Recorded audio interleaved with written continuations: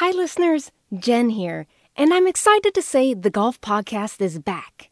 I started this podcast last spring, but as you know, March 2020 wasn't exactly the best time to launch a big project. So the podcast has been on a bit of a pandemic break, but now it's started up again. I've been conducting oral histories over video chat and working to bring you fascinating stories about people and nature on the Texas Gulf Coast. And it's all made possible by the Hart Research Institute for Gulf of Mexico Studies. This first episode is actually a guest episode. It's by my production assistant, Max McClure. He's a history major here at Texas A&M University-Corpus Christi, and last semester, he produced it in my oral history and podcasting class. After listening, I thought, this has all the right ingredients for the Golf Podcast: science, humor, and dolphin sex. Enjoy. I happen to have the world's largest collection of marine mammal penises in my lab on campus. So this puts me at an excellent advantage that the sky is the limit in terms of questions and ideas. We take dead dolphin penises and we inflate them with Vaseline and pressurized saline to simulate erection. Or we'll stretch a vagina until it tears to look at its biomaterial properties and its mechanical force it can withstand. It's a weird thing to brag.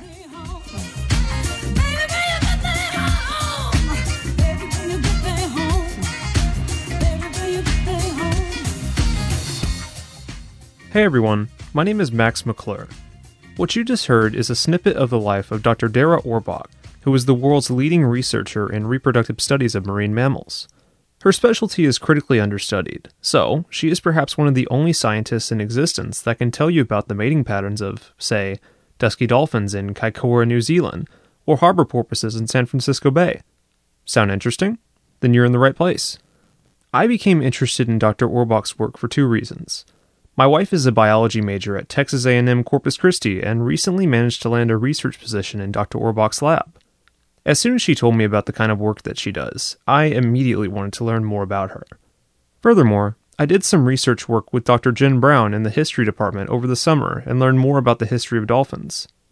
I've grown to love cetaceans, also known as dolphins, whales, and porpoises, since then. So, when I got the opportunity to make a podcast with the topic of my choosing for a class last semester, I knew very well who I was going to choose. I recently spoke with Dr. Orbach over video chat and asked her to tell me the story of her career. Here's what she had to say about her early life as a college student.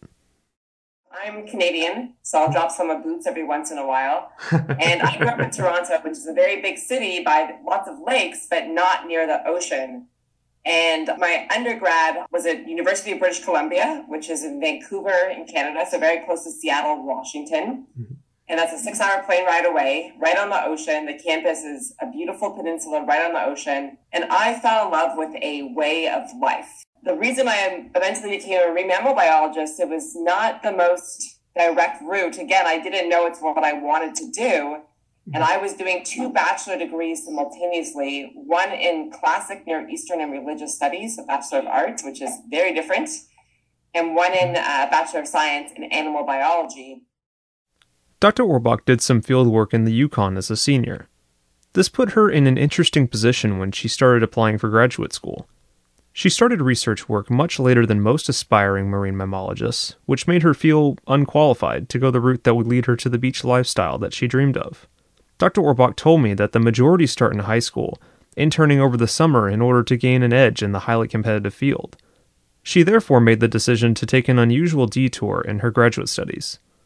I decided to do a master's degree looking at bat echolocation, thinking that acoustics is a transferable skill set, and we know so much more about acoustics and echolocation in bats compared to what we know about in cetaceans, which are dolphins, whales, and porpoises. So the idea was to do this, to learn a skill set that I'd then be able to apply towards the marine mammal world. Dr. Orbach got some amazing opportunities by doing this. She enrolled at the University of Western Ontario and helped with a project that sought to determine why bats crash into stationary objects by looking at their echolocation. Echolocation is the use of sound to locate things in the environment. Bats have it, and so do dolphins and whales. One of her research trips was in 2008.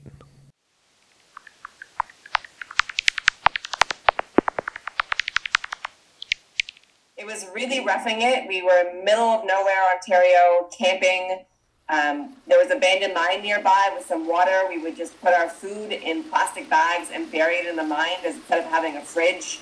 We used a generator at nighttime to recharge our equipment, but we had to wait for it to rain to have a shower. It was really, really roughing it conditions. Yeah. Her hard work paid off.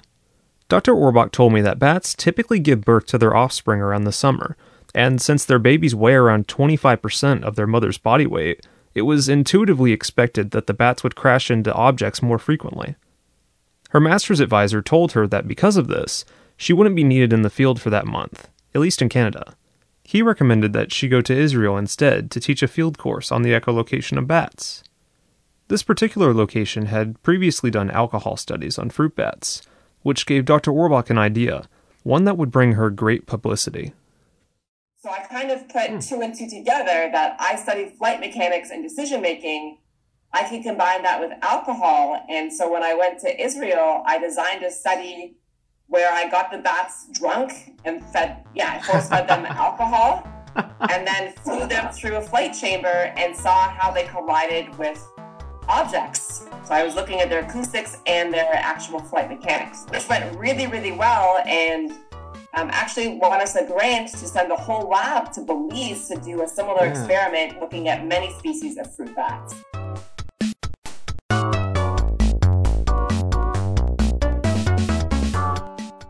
That's right. She got bats drunk in Israel for a research project. After completing her master's, Dr. Orbach attended a Society for Marine Mammalogy conference, bringing with her plenty of experience in acoustics, which most cetacean researchers highly value. However, while listening to the various talks regarding acoustics in marine mammals, she found herself thinking that there was no way she could be happy spending 6 years studying this. Dr. Orbach walked out in discouragement. But I happened to have walked into some other talks, and I heard one about dolphins and mating, and how almost nothing had been known about dolphin mating in the wild with all the logistical challenges. And at the end of the talk, the student mentioned that dolphins have these really weird structures in their vaginas, and maybe they have something to do with sexual selection in some way, or a way to control paternity. And being the lateral thinker I am, I thought about a seminar I heard in my master's about spiders and sperm dumping. The idea that the male can tap on a female and force her to ejaculate sperm from a rival male. And this made me think maybe these vaginal structures are also a way for females or males to control paternity after copulation. So I pitched the idea to that student's PhD advisor, and he loved it and said, this is a really outside-the-box idea. And so he was very excited that this was something brand new, way out there, questions that hadn't been addressed before. Dr. Orbach studied for her PhD at Texas A&M University, Galveston, and spent plenty of time researching marine mammal reproductive ecology there. In other words, this was where the penis study started. To me, you are a queen, and I'm your knight in shining armor, standing guard over the love. Some of her most popular work was done on San Francisco Bay, right on the Golden Gate Bridge. Here, she observed harbor porpoises, which are among the smallest of cetaceans. They are closely related to dolphins, which appear at about the same point in the fossil record, roughly 11 million years ago. For sake of visualization, you can just think of them as shorter dolphins with chubbier faces. Where they diverge from their cousins, however, is the way in which they mate.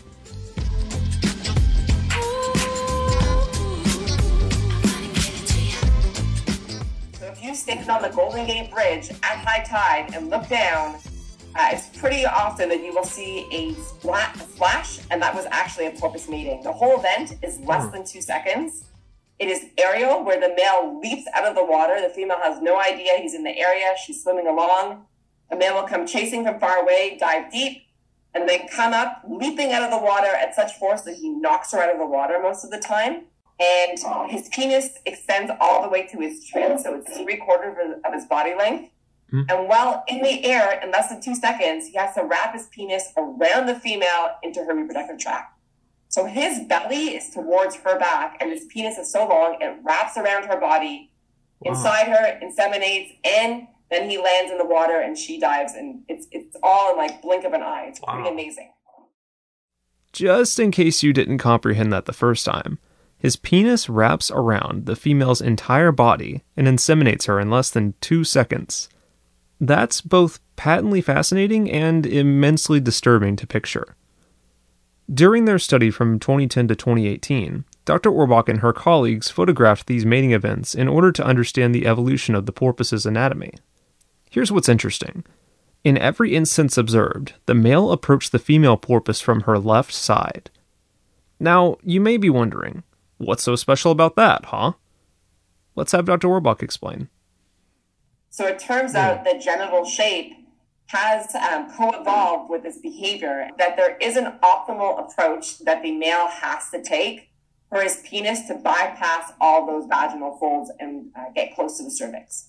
So the idea being the deeper the penis can penetrate, the shorter the distance that sperm is going to have to travel to fertilize the eggs, and the more likely he is to gain paternity.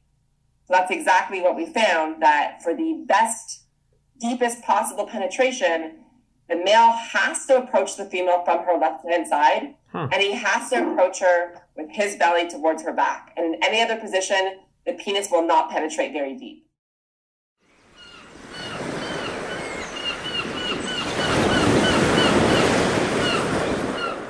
She also got to spend a while in Kaikoura, New Zealand, studying dusky dolphins there. These marine mammals are also quite small, typically not weighing more than 100 kilograms. They can travel great distances of up to 485 miles and typically socialize in large pods, so to speak, of 100 to 1,000 when not hunting. Dr. Orbach conducted several studies here. One of her most innovative ones involved her team using unmanned aerial vehicles, commonly known as drones, to study the dusky dolphins. And so we flew the drone over these mating groups, and we were trying to understand their behavioral patterns and to compare those to mating that occurs inside these megapods, or these very large pods. And my thought was that if you're in a group of dolphins with like 500 individuals present and you're mating, there's lots of dolphins in the area. You can't move around very much because there's so many dolphins around. It probably is more of a social function than a sexual function. Whereas in the mating groups, I thought it would be more of a conceptive function. It might be for fun. It might be to build dominance relationships, a way to work out dominance hierarchies. Mm-hmm. It could be for social bonding. It could be practice and learning. There's a lot of reasons why an animal might mate besides for conception. Dr. Orbach described Kaikoura as one of her favorite places she has ever visited, and she's been to 46 different countries. She loved everything from the indigenous Maori culture to the charismatic marine mammals that surrounded the shores. I asked her what her favorite memory is of the area. We had heard there was an orca in the area, and I hadn't seen one in the wild before, and so we got on our boat and we were looking, and the Department of Conservation boat was nearby us, and we were on the radio saying, where, somewhere around here, and he's saying, it's somewhere around where you are, and all of a sudden, it popped up less than 2 feet away from us. It scared us. The person on the Department of Conservation boat took a photo of us, and when I look at that photo, I can still, like, in my mind, hearing my field assistant screaming, oh my God! It was just like the most amazing, unexpected moment. It was really, really special for me. Memories like these are the reason that she hopes to return there someday. As of 2020, Dr. Orbach is working on multiple projects, which often leads her to working 20-hour days in her lab for months at a time. As of right now, she operates in a laboratory that she calls FABAM with an exclamation point. Functional Anatomy and Behavioral Ecology of Marine Mammals, which is the lab that my wife works in. Some of our research, for example, I have a PhD student who just started who's going to be looking at sperm properties that are collected using a biomimetic synthetic vagina to understand if you get a better quality of ejaculate when you use an artificial reproductive tract that simulates the natural elasticity and shape of a natural vagina. So we have some aquarium that will be using that for voluntary semen collection. We'll be artificially inseminating some dead animals as well. So a lot of work understanding semen characteristics. Dr. Orbach also planned on taking her honors students to Iceland to visit the Phallological Museum, also known as the Penis Museum, in order to 3D scan the world's largest collection of mammal penises for a research project. However, the COVID-19 pandemic forced the trip to be cancelled. That hasn't stopped Dr. Orbach and her team from working on other tasks, though. There's so many unknowns. We have this amazing opportunity to take the research in different directions. And that's what I love about it, that it's constantly evolving. And for every question we answer, there's 5 new questions that come up. And this is, for me, like the joy of being a researcher is this discovery component to it and understanding these biological patterns. And I'm constantly blown away by how little we know. Like some things that we take for granted as being known facts are simply not known. People ask me all the time, I saw it on a Snapple bottle, is it true that dolphins have sex for pleasure? The answer is no one's ever studied that before besides for me, and I haven't published that data yet. So whether or not Snapple thinks this is true, like this is something people just assume, but we haven't answered these questions yet. Take me just as I am. In other words, when you want to study about dolphin sex, you have to be prepared to do some unsexy work, even if you get into the shoes of Dr. Orbach. A lot goes on behind the scenes of her international endeavors, and the work she does is rigorous. She had to rough it out in the Canadian wilderness, watch drunk bats fly into stationary objects in Israel, and spend countless hours in her lab studying the genitalia of marine mammals. But it landed her right where she wants to be, on the beach every single day where she can stick her feet in the sand and ride out on the open Gulf waters for a living. Take me just as I am. The Gulf Podcast is sponsored by the Hart Research Institute for Gulf of Mexico Studies at Texas A&M University-Corpus Christi. Music from this episode was adapted from Sunset Grooves and Rose Azerty from SoundCloud.com. Special thanks to them for providing some groovy soundtracks. Also, if you're interested in a career related to what Dr. Orbach does, you can read her advice in the full transcript of this interview on the Gulf Podcast website. Thanks for listening.